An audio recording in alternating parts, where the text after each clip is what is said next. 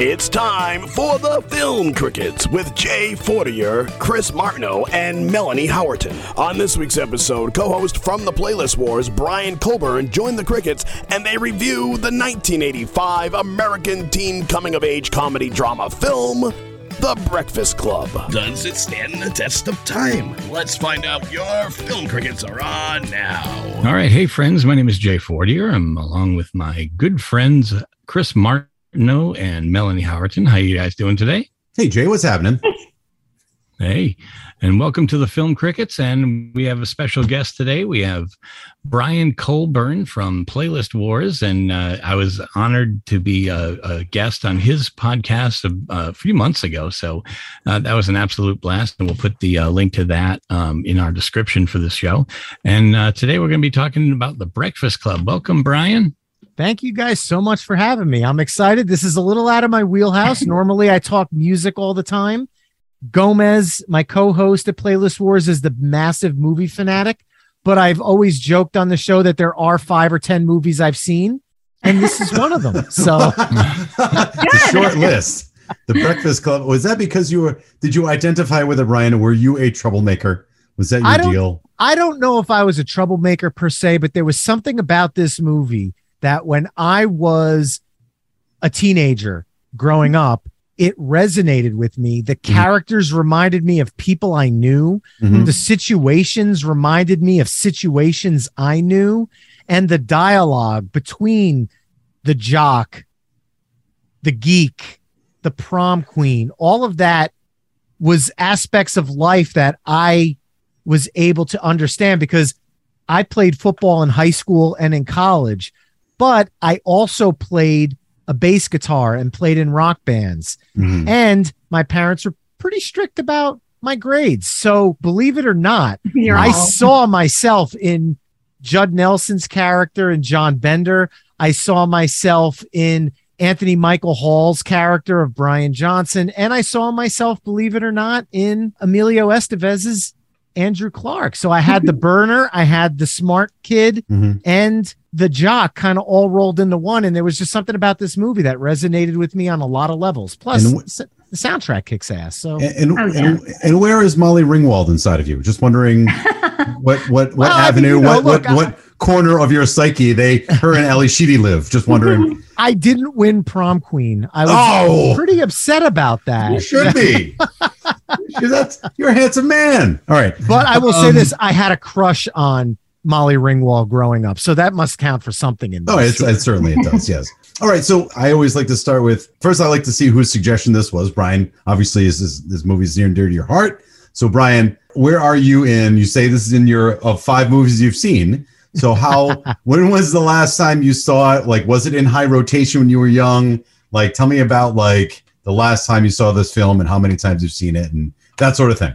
Well, I watched it over the last week to prepare for tonight, just to kind of refresh my memory. Yep. But I had this recorded on VHS tape growing up. And my first version was off of Channel 11. So it was a completely different Breakfast Club movie than I know now. Okay. Oh, wow. Yeah. The scene where John Bender's talking to his dad, I remember one part of it was like stupid, worthless, no good, gosh darn, freeloading son of a gun. Like it was so poorly overdubbed. It looked like one of those old kung fu movies because you could tell his lips are screaming like when he's, going F you to his dad, but they're saying, knock it off or something like that. And they don't even sync up, but that's the way I originally saw the movie in, I want to say 6th or 7th grade. Okay. And I was watching it so much. My mom was like, you're old enough. Just don't repeat anything. And she handed me the real VHS. And it was then I was like, well, now this makes sense. Half the jokes don't land on the made for TV version. No. I had the same, just a side note, I had the same experience with Animal House. I only ever saw the TV edit of Animal House because we dubbed it off the TV, like I recorded it off the TV. Was it 7 minutes long? Seriously, like they had a lot of the stuff, but they didn't have a lot of the stuff. Right. And I hear people like, oh, you like Animal House? That movie's disgusting. I'm like, well, I know it's a little disgusting. And then I watched it. I'm like, this is the worst movie. I don't mean worse. Like, I mean, it's really not okay. A lot of the things that go on, but like, I had no idea. And I'm like, I did not know. I swear to God, I did not know. Somebody having the TV version of Porky's, you know? Yeah. Like, right. What? Yeah. Oh God. So there's certain movies that I, Blazing Saddles, History of the World, anything Mel Brooks from the late 70s, you watch a made for TV version and then you watch the real version, and it's the original Revenge of the Nerds, Porky's, like you said, Hollywood Nights, which I don't even know if they ever did a made for TV version of that, but who cares? It's great. I'm glad I'm not the only one. The bulk of the 10 movies I've seen apparently came out in the 80s too. Yeah. All right, cool. Melanie, tell me your relationship with The Breakfast Club, not the actual Brat Pack, but tell me where you were with this movie back in the day or now. Okay, so I don't really remember the first time I ever saw it, but I just remember I've just always seen it. I just don't know why or where or anything, but spoiler alert, I love the movie. Okay. Love it, love it, love it, love it, love it. Not only do I own it on DVD, but I stole it from my daughter to watch it because she owns it on DVD, who also loves it. So I don't know. To me, it's like a huge 80s classic. Like, I think everyone in the world has seen this movie. So I don't remember the first time I've ever seen it. I just always remember have seen it. I probably could have done this without even watching it because I've seen it so many times. Okay. Super. Yeah. Cool. Jay, talk to me, bro. I saw it. Yeah, I saw it in when it came out on like cable for the first time, like a year after its release. So I want to say I saw it in like 85 or something. It's an 84 movie, right? 84. Yep. Yeah. So I saw it in like 85, and it was right around like everything. 16 Candles was also in high rotation on cable. So you're watching that. You're like, oh, I know those people. They're from 16 Candles. So you're like, you start watching that. And, it was me and my brothers. So we were just having a great time watching it. I mean, we'll get all into all the depth and stuff, as the show goes on. But it was such a, it was high rotation for me all through in fact, I didn't watch it this week. So, all right, fair enough. It's one of those, like, I knew it wasn't absolutely necessary. Like I doubt I'll miss anything. Yeah. As far as like details when we're talking. So it's like, nah, I'm good. Sure. So I think I'm in the same boat. I think we rented it on VHS. My brother and sister were big on this movie, and they showed it to their respective girlfriends and boyfriends. Like, so I must have watched it with them while it was rented. And then it went through this thing where it was in the zeitgeist. It was in the high school zeitgeist. Like the quote, your dad and my dad should get together and go bowling was kind of sifted all around. 2 hits, I hit you, you hit the floor. And it was just around. And then I remember it being part of, like, people would use the clips of this movie, like when they do their final like circle conversation at the end, when they're all high. And they would use that as an example of people communicating or people being honest, or like how the different sects of different areas can communicate and come together. So I remember it's like I almost want to say like in a religious retreat, except maybe edited, but just a way that everybody that has different beliefs can like at least express themselves. I don't know, but it was around, and people use this as an example of this movie means something to them on a lot of levels, and it means something to a lot of people on a lot of levels because of what you said, Brian, because of you think you see yourself at least a little bit in all the characters, and that comes down to the writing by John Hughes. And also me being a big John Hughes fan, Ferris Bueller's Day Off was in high rotation because it's so goofy and fun, and 16 Candles not as much, and boy does that not hold up, but that's okay. And the guy that's in it says it doesn't hold up, but that's all right. And before we get into the movie, I just have to do a caveat here. I am, for the past 21 years and going, I am a high school teacher, so I avoid movies about high school a lot. And what I'm going to try to do going in, I watched this morning. I watched the AMC edit, but I already know the cursing, so it doesn't matter. I watched the AMC edit, and I'm going to try to not be in the teacher role. Oops. I'm going to try not to be in the teacher role for this because, and I know, like, I'm not going to pick on the movie because I don't want to be Mr. Curmudgeon. It seems like I'm always the guy like, this movie stinks. I'm not going to be that guy, but I'm going to really try to reel it back because I am a teacher and I deal with kids not the same way because kids are different now. But I'm just going to try. What's the matter, Jay? I'm laughing because Melanie and I were talking earlier today, and he's going to say he hates it. No, I didn't say that. All right, what? No, I said, I wonder how he's going to think about this because of the teacher aspect, because I know he thinks like this. Yep. And I said he brought it up during Fast Times, which he hadn't seen probably either ever or since you were like, that was your first go, right? Yeah. First go all the way through. Full. I had seen some of it, but not from the beginning to end. No. There we go. It was just funny that you started talking about that. I started laughing. But it's kind of cool that like at least it's already in your head from years ago and high rotation type stuff, and you're at least like consciously trying to watch it without. Well, what I'm trying to do is, for the record, I am not the assistant principal. Oh God. Okay, so for the record, I'm not that guy. In fact, that guy would have gotten arrested many times over, and it just makes me think like, what was school like back in the 80s? Because certainly that is not school now. All right, let's do the IMDb. What do you say? Yeah, I'm sorry. I have to ask one question though. Have you ever dropped a "Don't mess with the bully, young man, you'll get the horns" reference at school? Oh fuck no, absolutely not. I get laughed out of the classroom. Exactly. You can't say so you can't say stuff that like you cannot back off. Skulls. Next time I come in here, I'm cracking skulls. Cracking skulls. Yeah, like, come on. Yeah. Please hit me in the face. That's my favorite. Please. Yes, because I know we have to wait to get into that. I'm sorry. All right. That right there, even though we'll go out of order and stuff. Yeah. But that right there, that requires some conversation. Yep. Okay. Yeah, totally. So let's get into Chris, carry it from the beginning. Go. Yeah. All right. So here we go. Breakfast Club, 1980. Says come out in 1985. Even though it's set in 1984, it's rated R. Comes in an hour and 37 minutes. In one sentence, IMDb says 5 high school students meet in Saturday detention and discover how they have a lot more in common than they thought. Written and directed by the late, great John Hughes, starring Emilio Estevez, Judd Nelson, Molly Ringwald, Ali Sheedy, Paul Gleason, Anthony Michael Hall, and a cast of others. Most notably, Ron Dean is the only one I really noticed. And John Hughes does make a cameo in this film. So there is your IMDb breakdown. Where are you? There you are. Okay. So that's the deal. And that's our movie. So let's get into it. Where do you want to start, Jason? Well, by the way, I really wish I could get a version of that song that starts the way the movie starts. It's kind of like a different twist to it. Don't You Forget About Me has a different like vibe to it when you're hearing it at the beginning. I just wish they sold it like that as an alternative. Here's a remix or whatever. That quote from David Bowie is Ali Sheedy's idea. Okay. So that whole thing, you can look it up.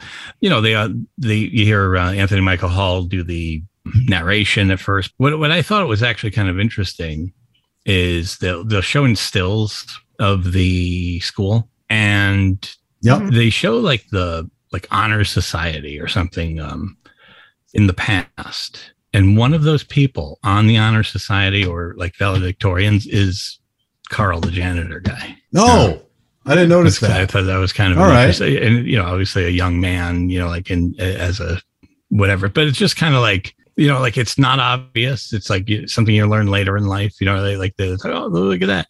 But I think that's kind of an interesting. I'm today years old when I learned that one. Right. Exactly. So like, it's funny though. They all get together at Saturday, 7 a.m. Yep. Now think about this for a second. I graduated in 90. That was such a foreign concept. A Saturday detention. Yeah, that's really weird. Yeah, I never heard of that except for the movie. Not a thing. So it's like one of those things. It's like, wow, that would be awful. Yeah. So as he was saying that when you're walking into the school and you're noticing the things in the beginning, like the locker and the janitor, there's also something else that's kind of creepy. And I literally cannot believe they put this in this movie. Did you guys notice the graffiti on the wall that said, "I hate Mondays"? Yes. Do you know what that refers to? Yes. It's pretty bad. What? In 1979, it would refer to a school shooting. Oh. It was a 16-year-old girl who her dad gave her a rifle for Christmas. And then the next month, she decided to walk across the street to the elementary school and just start shooting everybody. And she killed the principal, and she killed a custodian, and she injured a bunch of kids. Like there was like 10 kids that she shot. Oh my God. And when they asked her why she did that, her words were, "I hate Mondays. This will liven up the day." Oh, And they put that in there. Like literally that's what that refers to. And there was a song that was Right. The Boomtown from Rats. that movie. Yeah. Mhm. Yeah. But that's, Brian, I can't believe they put that on there because I was like, oh my God, really? That's what that refers to? Is that whole thing? That's pretty sick. Ryan, by the look on your face, I think you and I were in the same boat, thinking it was referring to Garfield. Yeah, it's exactly what I thought. All these years, I thought that was a Garfield, like, little hidden. Yeah. My God. Well, did either of you hear the song? No. I hate Monday song. I forgot who sang Yeah. it, but yeah. It's the Boomtown Rats. Yes, that's Bob who it was. Geldof. Yeah. And the not to like take it down this road so far, but it's like the ending of the chorus says, "I want to shoot the whole day down." Oh, So Wow. yeah. But It's can you pretty believe crazy. that? They literally put that graffiti on the wall as you're walking. Yeah, but you know what? That would be a typical kid, not yeah. like giving a shit.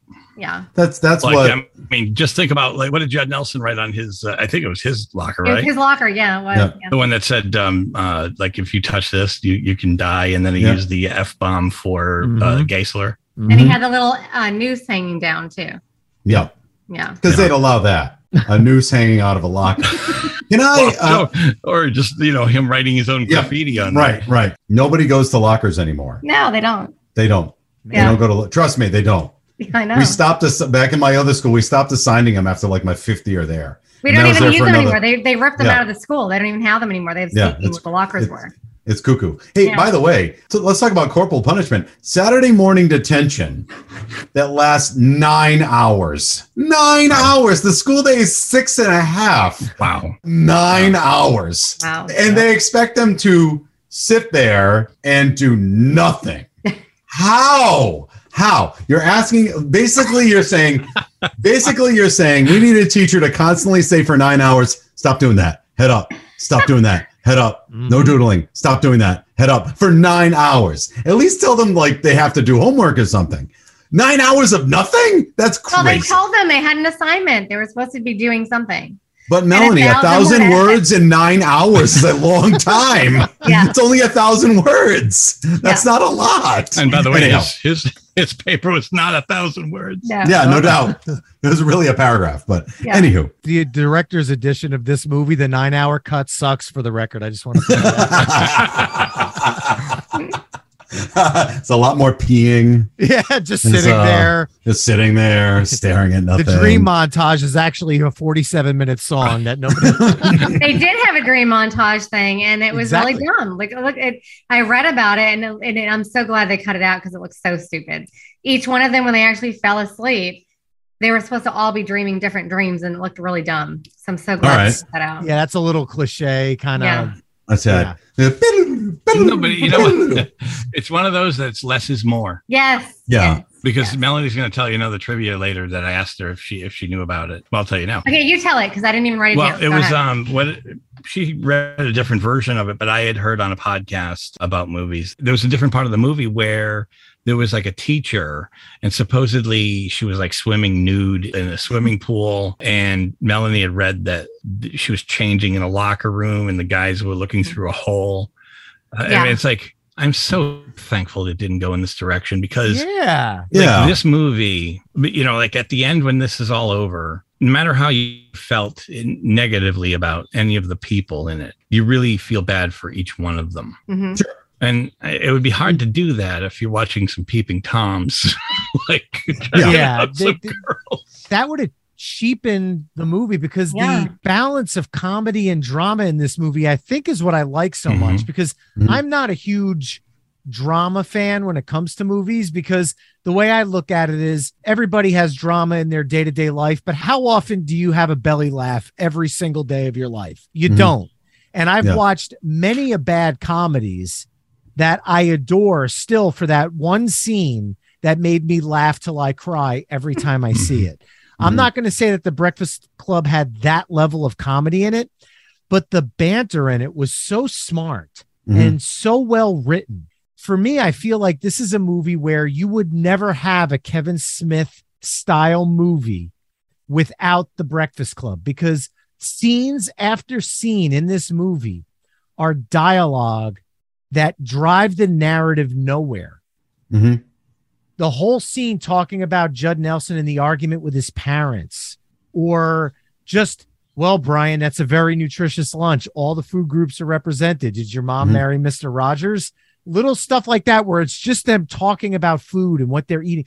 It doesn't move the narrative, but because the dialogue is exposing how each of these characters think and interact with the other people in the group, it actually is moving the narrative, but it's at a deeper level because the movie's trying to show how boring this 9 hours is and how mundane and but they're doing it while also developing the relationships that these characters share. So to me, that balance is something that future filmmakers have kind of latched onto, like a Kevin Smith. Yeah, absolutely. You got to give credit to John Hughes for writing this script and allowing the time to flesh out the characters in the way that he does. And he does it in a very unique way. And I will say that I kept saying this while I was watching it today. It's a stage play. I mean, it's just a stage play. There's really nothing. You could put this on stage real easy because it's on stage, actually. Okay, super. Really? So it's an ensemble. Nobody is more important than anybody else. Judd Nelson's the most interesting,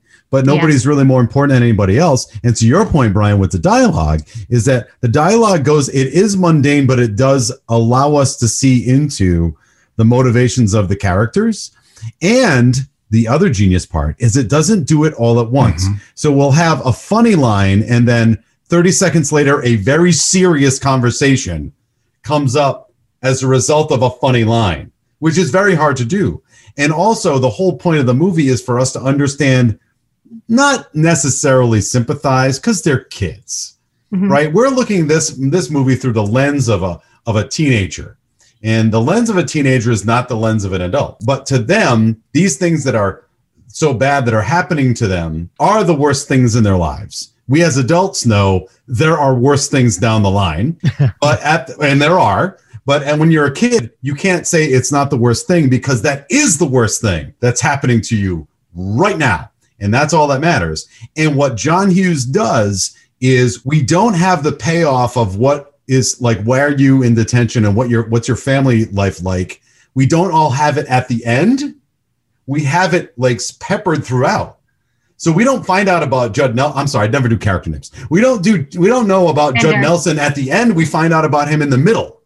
Right. And we find out about Ali Sheedy, I don't even know, but I can't remember, but it's all over the place, which kind of keeps you invested, right? We're not waiting for the big payoff. And that's really freaking hard to do if you're just writing dialogue. Can you imagine as a scriptwriter trying to make that work? That's like really hard. So good for him for having his kind of his thumb on the pulse of what would keep it interesting, because it has the potential to be horrifically boring if you waited until the end for the big, now we all understand each other. They start to understand each other in bits and pieces throughout the movie. Sometimes they understand each other more. Sometimes they get pissed off at each other. Sometimes they're together. Sometimes they're not. And that's life. We don't always see eye to eye, right? So I'm sorry. That's a bit. No. I'm more going to your point, Brian, is that to me is the benchmark of this movie. That's the gold standard of this movie. And what you're right, all those other dialogue driven movies like Kevin Smith, and you can make an argument for a lot of them, they kind of tip a hat to this, because if John Hughes doesn't do it here, nobody does it after, or at least it takes a little longer anyway. But that's my point. The reason why it looks that good is because John Hughes did actually everything in sequence. And that's very odd for a movie. They usually shot a little piece here, a little piece there, had to do with lighting or whatever, or a certain scene in this area. But with this, he wanted it to go literally exactly in sequence of the entire movie from the beginning to the end, because he wanted these characters to actually start relating to each other just like they were in the movie. So it was kind of, a lot of it was real, the way they were acting with each other. And oddly enough, they had enough time to rehearse the whole film while I think the set was being built or whatever, while things were happening like that, they had time. So normally movies don't have time to have everybody run through the entire movie ahead of time. So I thought that was kind of cool too. They had 3 weeks, I think. Yeah. That reminds me of kind of one of the tricks that was used in Animal House. Before the movie shot, they brought all of main characters together and just let them get to know each other and bond for 2 weeks. And then they kept Kevin Bacon's character separated from everybody the entire filming of the movie. Mm-hmm. So that way, when there was the tension between his character and everybody else in the movie, you felt it. And that was a trick they used in that movie to let these guys, it's hard to fake that they're college lifelong buddies like in Animal House. So in order that by having those few weeks together, the camaraderie and group came together off camera, and that translated on camera. And I'm guessing this is kind of the same thing, Melanie, that they did for this movie. Yeah, they tried to keep like that. They did the same for Saving Private Ryan. They kept Matt Damon away from everybody else. And then they made the guys that are finding Matt Damon go through some sort of basic training. And they specifically said Matt Damon doesn't have to go through the basic training. So they get more and more aggravated that they have to go save Matt Damon. If I think about right now, if I were to create a movie about what my 13-year-old is going through in school, it would be the most tone deaf, because I don't understand what kids are doing now. Because when I explain to my father things that I dealt with in high school, and my father explains to me what he does, it feels like two different universes. Yep. Because my father was telling me that something that happened at his school frequently, kids would flush M80s down the toilet to get school closed. Think about that in modern times. That is now considered terrorism. Where don't you think in it should the be a little bit? 1950s, it was considered a childhood prank. Yeah. Think about the level, how life has changed.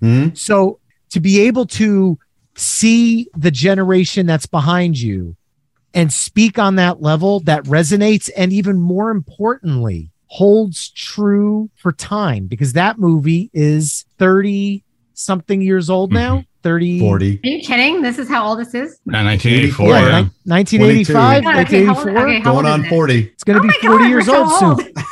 But it still resonates now. These characters, even though they're 1984, besides some of the clothing, some of the dialogue, some of the words that are no longer deemed acceptable in modern language, or even just like, bummer or gnarly or like the real like the Valley Girl kind of stuff. Yes. Yeah. But the mindset of those, I don't want to say stereotypes, but each character is kind of representing a stereotype. Sure. In children of that age, it still holds true. A lot of those things, the jock, the big tough guy on campus, the burner, the guy that doesn't care, the prom queen who everything has to be perfect. In the 1980s, she was just talking about putting on a good front in front of her friends. Whereas now it would be your filter on your TikTok video was off, or your Snapchat, or, there's a different way that people are popular in this modern age, but the thought crosses over the decades. And I think that was, again, another huge piece of why his writing was so great for this movie, is the longevity of it. Well, that's why like these scenes come up in like psychology classes, and they come up in like discussion classes for child psychology and things like that, or film study classes on how to people talk to each other. And you're right, it's their interactions with everybody, and it is a voice for that particular generation. I'm not sure it's the idea is the same. I think the voice is different, but I'll get to that later. I would like to address how John Hughes, again, he has an adolescent's mind. He wrote Ferris Bueller, he wrote 16 Candles. For whatever reason, he knew what they were thinking, and I totally agree. But in his head, parents are, it's like that line from Christine. You ever think about how much your parents are actually trying to kill their children? And like everybody's problem was all going back to the older people in their life. And it was never, I don't know how much accountability they had for their own choices. They all kind of like blamed their parents. And I think that's what we all do. I'm not saying they shouldn't do that. When you're a kid, that's what you blame. You don't blame yourself. You don't have that mental acuity. You don't have that emotional or mature acuity yet to say, that's probably not the best idea, because you don't have any life experience yet. So who else are you going to blame? You're going to blame your parents, and they do it very well. Again, as a parent or as an older person, part of you goes, there are worse things, but he does a good job at trying to get me to forget that. And that's where the assistant principal comes in. And he is the embodiment of all of that stuff. He is the authority of the day. And I'm going to switch gears to him for a moment. We'll go back to the kids in a moment. We got to switch gears to him because that guy epitomizes, he is the parent to all of them, or he feels he should be, because he gets violent with them. He tells them that they're pieces of crap. He does, mess with the bull, you get the horns. He calls people Missy. He calls people buddy, you know what I mean, when he's being derisive to them. And he also, and I think this is what John Hughes is trying to tell us, he is a reluctant parent because he doesn't want to be there. He doesn't want to be there every Saturday. Who in their right mind would want to look over these kids every Saturday, and particularly Bender, from now till time immemorial? He's going to deal with this dickhead every Saturday morning. Why? Because that's what he chose his job to be. And he does it. And a lot of that anger comes out, much like if you have, times when you're a parent, you're aggravated at your children. You go, I can't every day. Right. And that's what he's, to me, and I'm not saying I agree. I'm just saying, like, that's what I think what John Hughes is trying to get across is like, yeah, I'll do it, but I'm going to resent the crap out of it because this is what I signed up for. Every Saturday I have to deal with, if not Bender, somebody like Bender. To be obvious on why he, the proof he doesn't want to be there is that he's not in the same room with them. Like, he'll be like, I'm going to be right across the hall, because it's like, like deep down, he's like, this is my way of being away from you kids and still watching you. He's not actually watching them. I know the door is broken. The door is broken. So because he wanted the door open so he'd go in his office, the door gets broken. What you do then is you sit in the room. Yeah. What the hell is that? Like, who does what's that? Great is that Judd Nelson or Bender goes, like he lets him put the fire hazard in there first, then exposes it.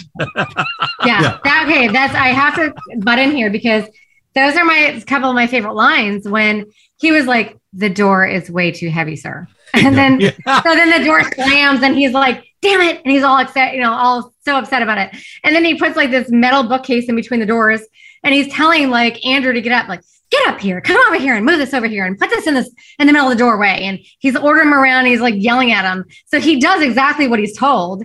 And then immediately after, Bender's like, I think that's like a fire hazard, sir. Like whatever he says. So then he was like, what are you doing? Get this out of here. Come on, get this out of here. What are you doing? And I'm like, okay, you told him to put this there. It's like, he's like blaming him for everything and yelling at him to get this thing out of the door. It's like every part with the principal is just hilarious. He's such a good actor. He's so funny. I feel like he really made the movie. He's awesome. He died, and I feel bad that because he was typecast throughout his whole career. Every time he was in a movie, you're like, here comes the douchebag. Oh, no.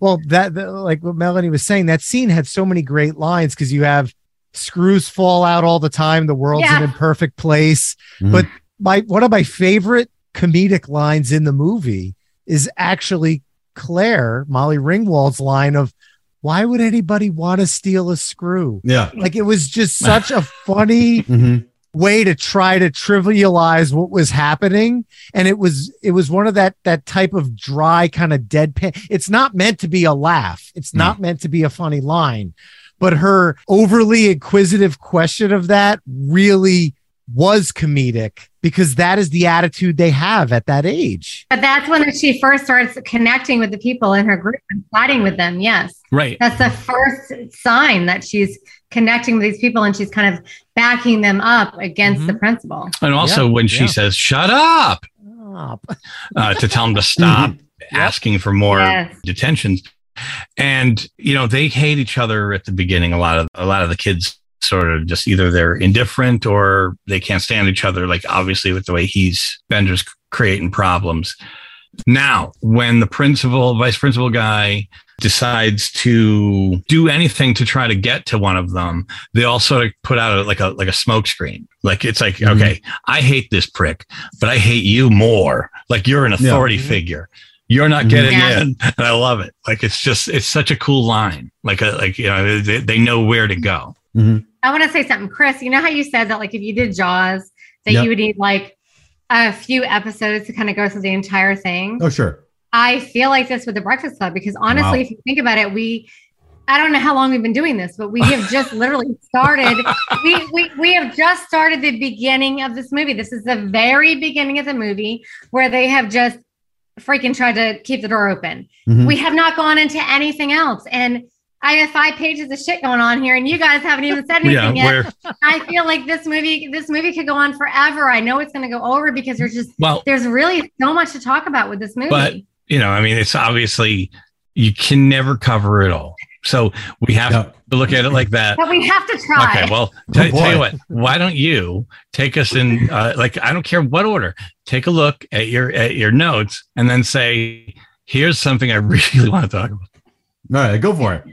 Oh God, now you put me on the spot. Chris reminds me of things. Chris says something. All right. I love Chris because he says something and then I'm like, oh shit, I know what to say. And I want to say something like immediately after and I don't have a chance to get in there. We'll do it. And then I'm like, oh, okay. Well, maybe I'll say this after. All right, I got something. All right, unless Brian's, I don't want to Brian to feel like it was great, man. It was so much fun. All they did was talk to each other. I got to speak up every 5 seconds, every 30 minutes. I would basically just say it's probably one of the most quotable movies that to me that's a drama that could be used in comedic ways. Just some of the lines, like I have them written down here. Some of my favorite lines in the movie. I said why would anyone want to steal a screw?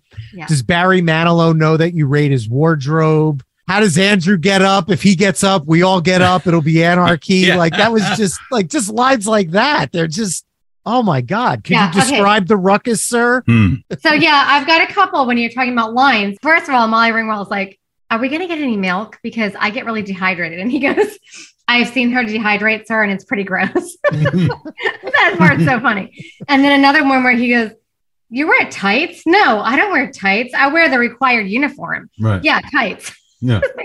God, I love that. It's so funny. I love that. All right. You want to do Ali Sheedy's dandruff? It's Parmesan cheese. Oh, nice. Yeah. It's funny. So many people who I've heard 2 separate commentaries on this where people react to the movie like that. They're younger people that had never seen it. And it's like on YouTube, they have different reaction videos and neither of them pick up on, they're like, is that sugar? It's the pixie stick. And it's like not everybody knows, I'm not even sure they sell pixie sticks. If they do, it's probably in specialty places, but not everybody seems to know what that is. Yes. It's like some sort of flavored. Had the big ones. They were like 3 feet tall. Oh, Jesus. Yeah. So it's just kind of funny. She puts that on the sandwich, puts Captain Crunch, takes her olive loaf or whatever and throws it up and it lands on the thing. Her idea to put the Captain Crunch in there because she wanted it to be really crunchy sounding.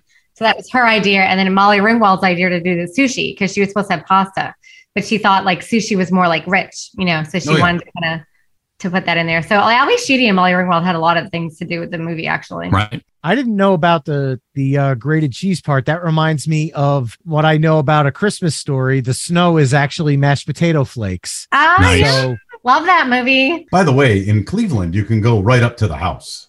I did. I've been there. I went to that tour. It was absolutely amazing. Yep. It's all there. You just walk right up. It's really neat. I would love that. Cleveland. Oh, it's fantastic. You do the Rock and Roll Hall of Fame in the morning and you do A Christmas Story house in the afternoon. It's a great day. World's largest candy store also. Let's talk about Vernon threatening John Bender. That was horrible. I know why.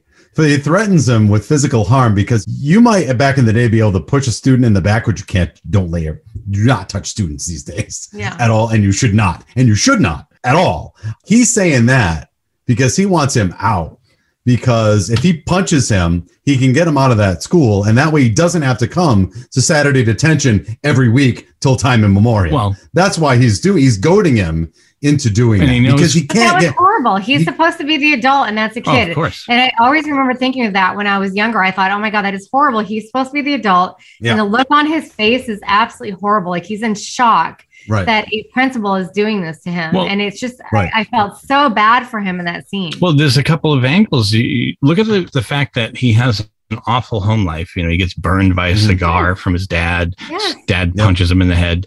One of the authority figures in his life treats him the same, but just at school. So he can't even escape to school. You know, like some people like will go to school and be thankful from 7 something until 2 because it's not home. God awful thought, but the thing is too, Vernon puts Bender in an absolutely no win, because when you're looking at it as a 15-year-old or a 13-year-old, you're like, he could probably kick the shit out of him, right? But it's like, yes, it doesn't matter, because no one's going to take the word of the guy who pulls fire alarms. All Vernon has to do is turn around and go, he attacked me. It was crazy. I couldn't believe it. And everyone's going to believe him. But that's a shitty ass principal or a teacher, because literally shitty teacher, shitty principal, because you should know that the kids that are bullying people and they're little assholes in school, they are the ones that have the hard lives at home. And they should try to reach in a little bit deeper and figure out what's going on with these kids at home and try to help them. Again, like you said, Jay, he's an authority figure on that. And he can't even escape his horrible home life and go to school and feel safe. Yes, he's horrible at school, but the look on his face, you can tell that he didn't think that a teacher would actually do something like that to him. He was very shocked. And I was going to say, I'll take that one step further and say that I don't think Richard Vernon ever matured from when he graduated high school. Yeah. No, because he was stooping to a high school mentality or worse in that scene. So he was showing that he still had that childlike mentality, and it almost at that moment puts John Bender over him in a level of maturity, which almost is like, I don't want to say a passing of the torch, because it's not, because it's almost like John Bender wins that moment by not doing anything. Sure. And shows that he's the more mature person with more restraint. And that's when you start seeing his character, I don't want to say grow, but he, I guess, levels off and then I don't want to say becomes cool with everybody, but that's where his turning point is towards the end of the movie, where he kind of at least sees eye to eye with everybody, at least in the Breakfast Club. And I think that was an important part of the movie for that moment to happen. I think a huge important part of the movie is them sitting in a circle talking about why they're there to begin with. Just the look in Bender's face. Because he thinks, oh my God, I have more problems than these people. These people are rich and stuck up. They have no clue what it is to have a real problem in their life. And then when he hears Andrew's story about how he's got a win-win-win, and he thinks that, okay, you can see it in his eyes that he's relating to, even though it's not exactly the same, but his fathers could be kind of friends because they kind of bully their kids in the same way. But then when he hears Brian's explanation as to why he is there, and it's just because of stupid grades and how, I can't have an F. I know my parents can't have an F. I mean, he's saying how he bought a gun to school and all that. The look in his face, you can see at that point, he's literally starting to understand these people, and that even though these people have money, which he doesn't have, and they're not getting physically abused, which he has at home, he can relate to them, because even though it's not physical, they have such a home life where they feel so devastated in their entire life that they feel like they have to go to these measures to prove something to their dad, or to take themselves out of their entire lives to begin with, because of what they're feeling and what their parents have made them feel like at home.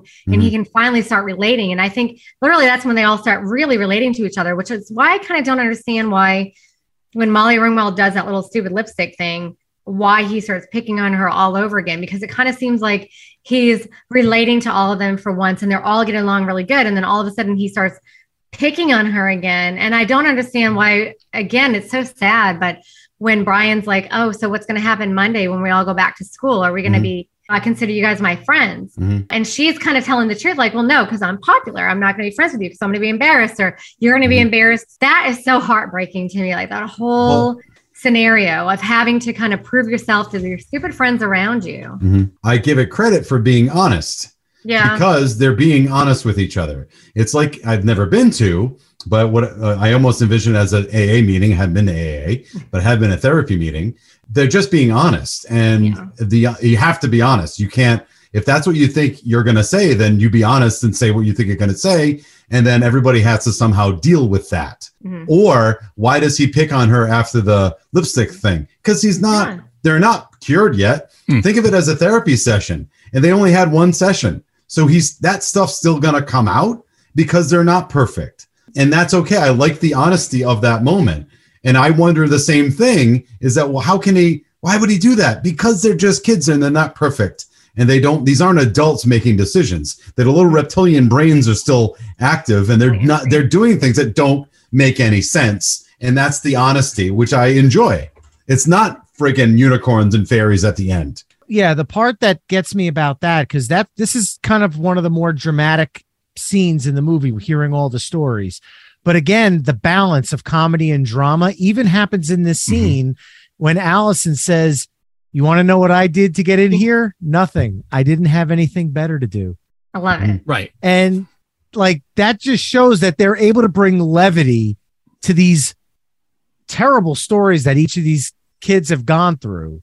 But in a way, her answer is very similar to theirs. She wanted to escape something. Yeah.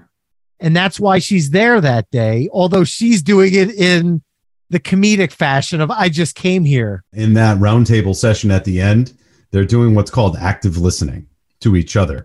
And they're not judging what each other, well, they are, but they're more relaxed in listening to each other's story, from the nerd versus the wrestler versus the other people. They're actively listening. Whereas earlier in the movie, and I was so glad to hear it, Emilio Estevez says to somebody, I forget who, he says, everybody's home life sucks. If you have a problem, you don't want to hear that. You want to hear, here's what's upsetting me right now. Please listen. And you don't want to hear, that's not that bad. Mm-hmm. So we've turned from, so what, everybody's life sucks, to active listening. And that's when the truth and the honesty comes out, whether you want to hear it or you don't.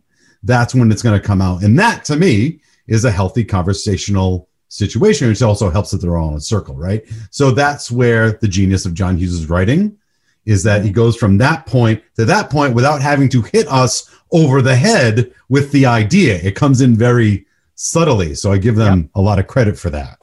I think that's a lot of the themes of the movie are delivered in that subtle fashion. And I think that's another thing, that to be able to hold people's attention for a nearly 2-hour movie with mostly dialogue. When I say mostly dialogue, I think about extract some of the conversations that are had. We talked about this earlier.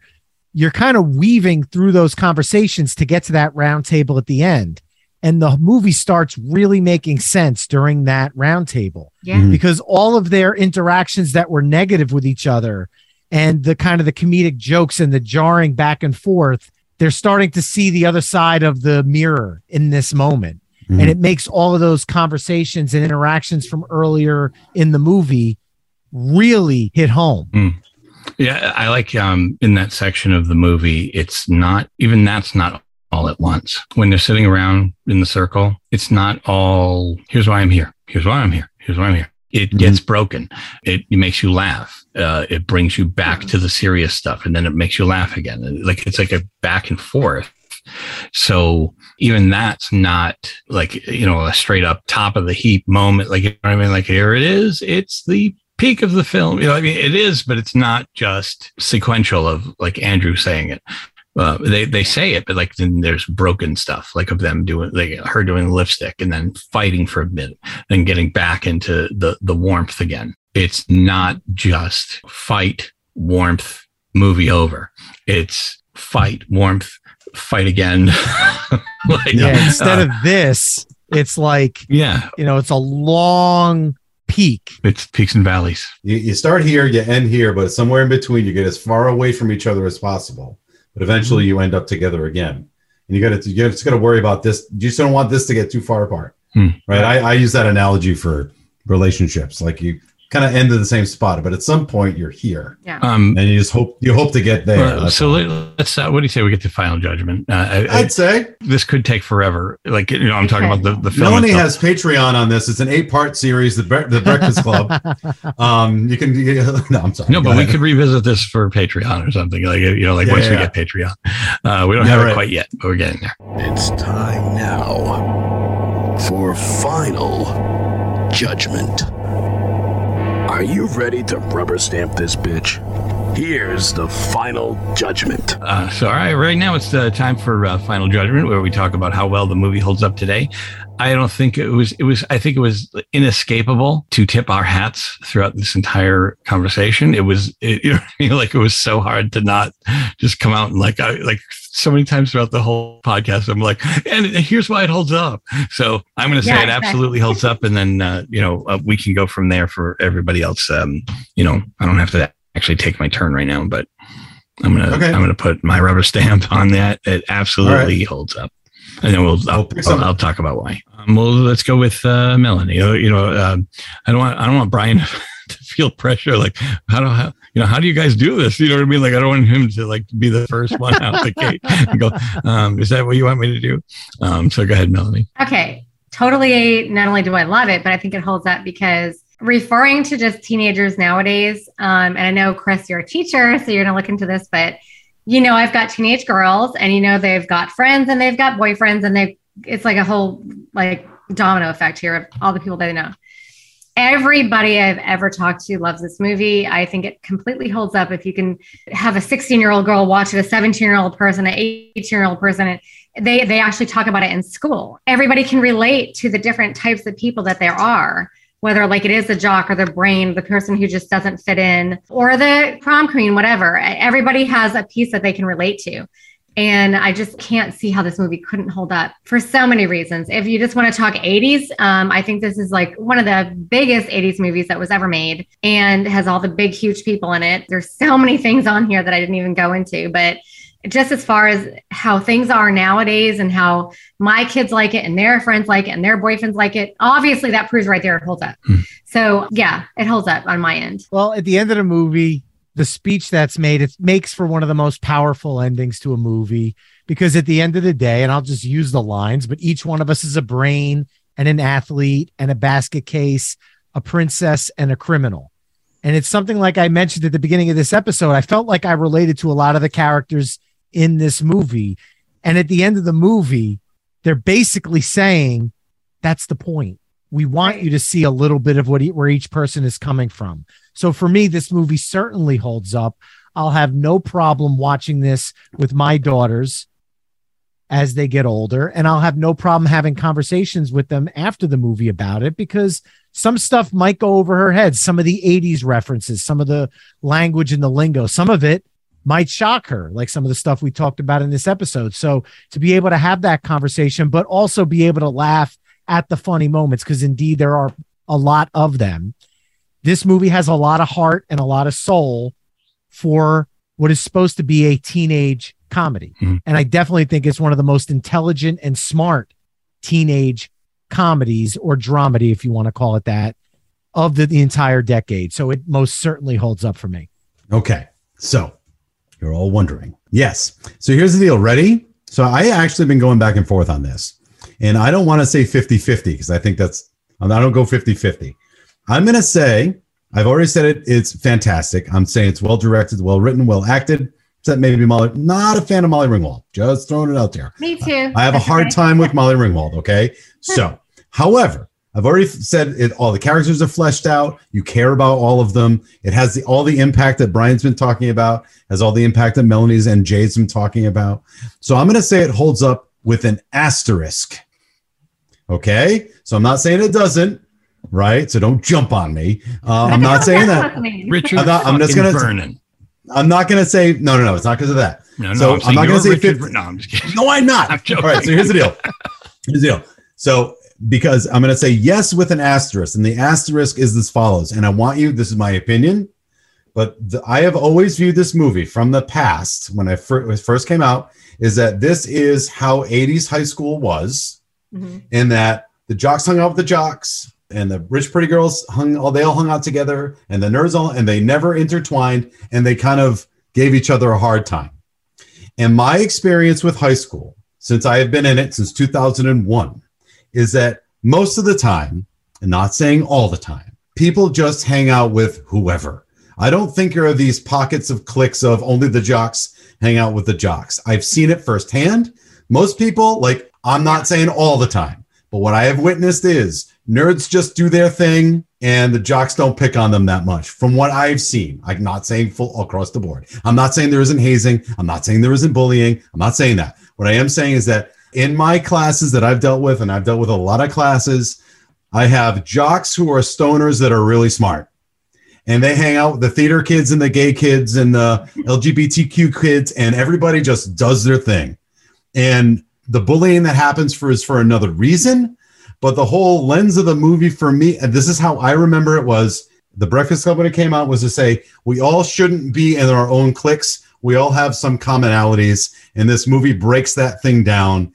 I don't think that compartmentalizing of cliques is as apparent now, which is refreshing. Like even the special needs kids, like we used to, Jay, we went to the same high school, not us, but the special needs kids got roasted all the time.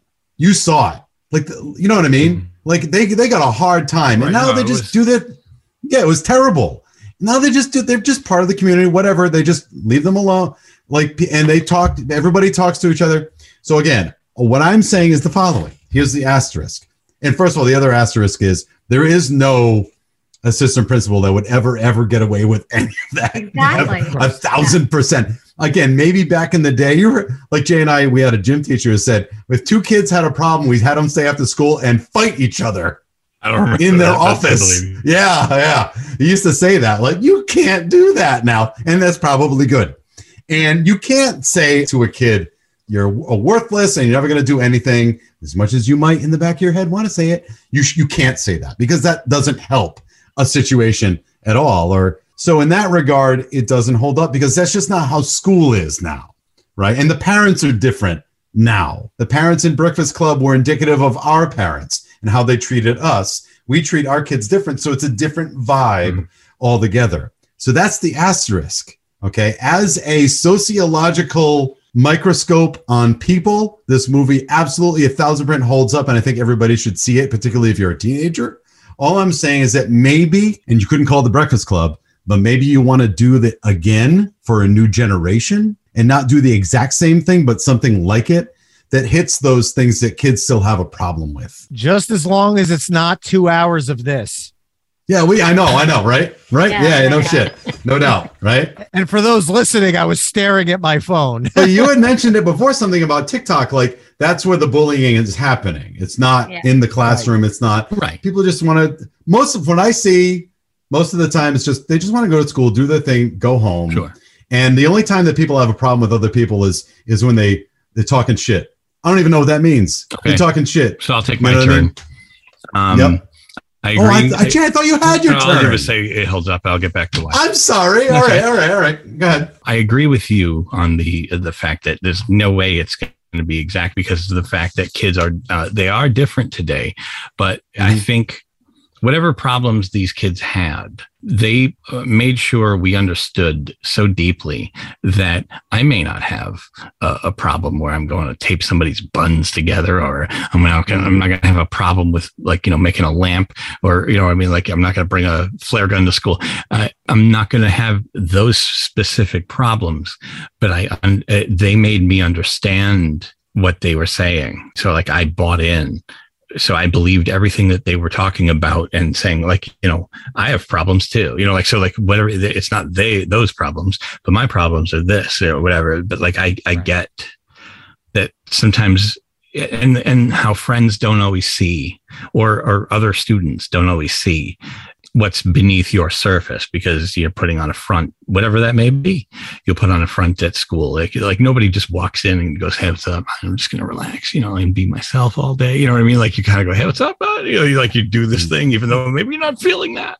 And obviously I know geeks today or nerds, however you want to put it is look at, Mark Zuckerberg, you know what I mean? I think it's living proof that you can be a major nerd and become a gazillionaire. You know what I'm saying? That's kind of like a cool thing, right? So they have shifted things to where it's not just jocks are the cool ones and that's it. That's where it stops. No, it's kind of gotten spread out. So I totally hear you there. I think it holds up because of one example. I saw a movie. It was a documentary called "Don't You Forget About Me," and it was about them. Basically, it ended with a poof. Like it didn't end with a bang, because the whole thing at the end, they tried to get John Hughes to talk to them, and they found his house and they left him a note, and he just sent the note back via mail, like with the videotape of what they sent him, like, you know what I mean? Like with nothing, like he didn't write them a note saying, sorry, I can't. So like that's, but during the film leading up to that moment, they are talking to different people, whether it be actors that are in the films that John Hughes was making, or kids today, which was, I want to say, from the year 2000 up. I'm not sure when this movie, this documentary came out. All the kids that were seeing it saying, I can't believe how much I love his movies, like, and how much his movies speak to me, like Breakfast Club and, whatever. So he was still reaching people like, that were all teenagers into the 2000s. So I have no doubt that he's finding a way to reach them still, even like, of course they can't relate to every aspect. Where are the kids' cell phones? Where is everything? It's not there, but the problems are real, and they may not be my problems, but it's one I can relate to because they sold it so well to me. So absolutely holds up, and we're going to call it a day there. Well, I just want to say, like, sorry, interrupt you for 2 seconds. With the whole clicking thing there, because I just want to say before you guys cut off here. So with me having teenagers in high school, I can tell you that the clicks are real. They're still going on just as they were in the 80s.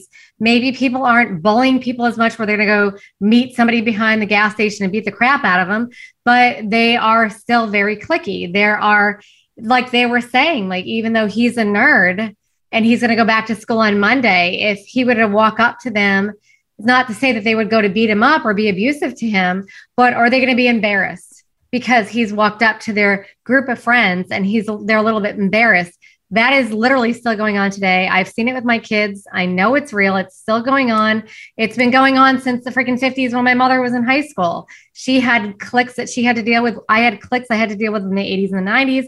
My kids have cliques that they have to deal with in the 2000s. That is literally all that shit is still going on. Yeah, I agree. That's why the asterisk. Thank you, Brian, for joining us. Thank you guys so much for having me. This has been an absolute blast talking tonight. A little outside of my wheelhouse, so hope I didn't ramble on too much fine. here. It's great. Yeah. See? And I told you it was going to be simple because it's like if you know the movie, you have an opinion on it.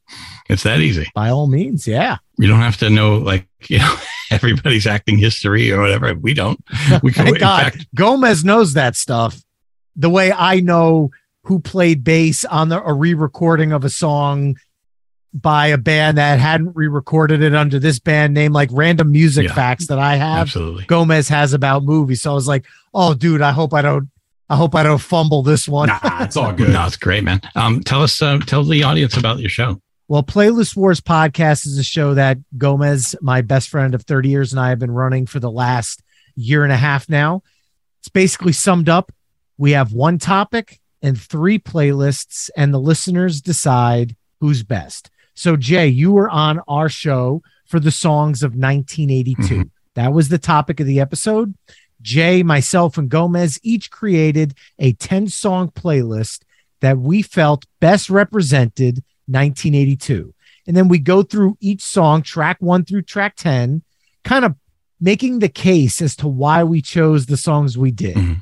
And at the end of the episode, our listeners go to our website, which is playlistwarspodcast.com, and they vote for which one of the 3 of us they think, quote unquote, got it right.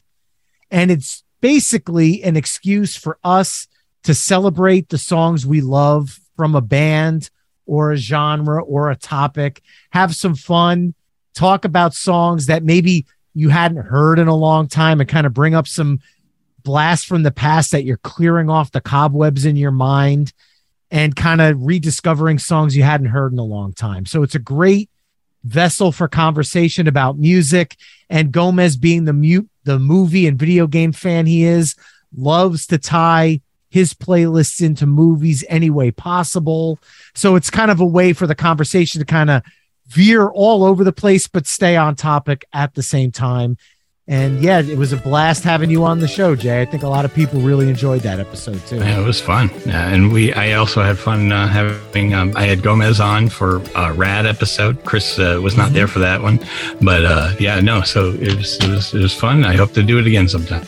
By all means, would love to have all of you guys on sometime. And hopefully we can find out your movie list of your 10 movies that you've seen in your lifetime, and then maybe we can cover those. We're down to 9. You now have 9 left. So you can join us again for whatever movie that, if we haven't done it already. Yes. All right. And that'll be it for us. Thank you, everyone, for joining us. And it's nice to always have the three of us together like in one show. So it's great. And I don't like to tell who's next because sometimes plans fall through, and then I tell the audience that someone's coming up, and that's not the case. When that gets canceled. Surprise! So, yeah. But so we'll have a great week, folks. Take care. Bye. Bye. Chirp about movies.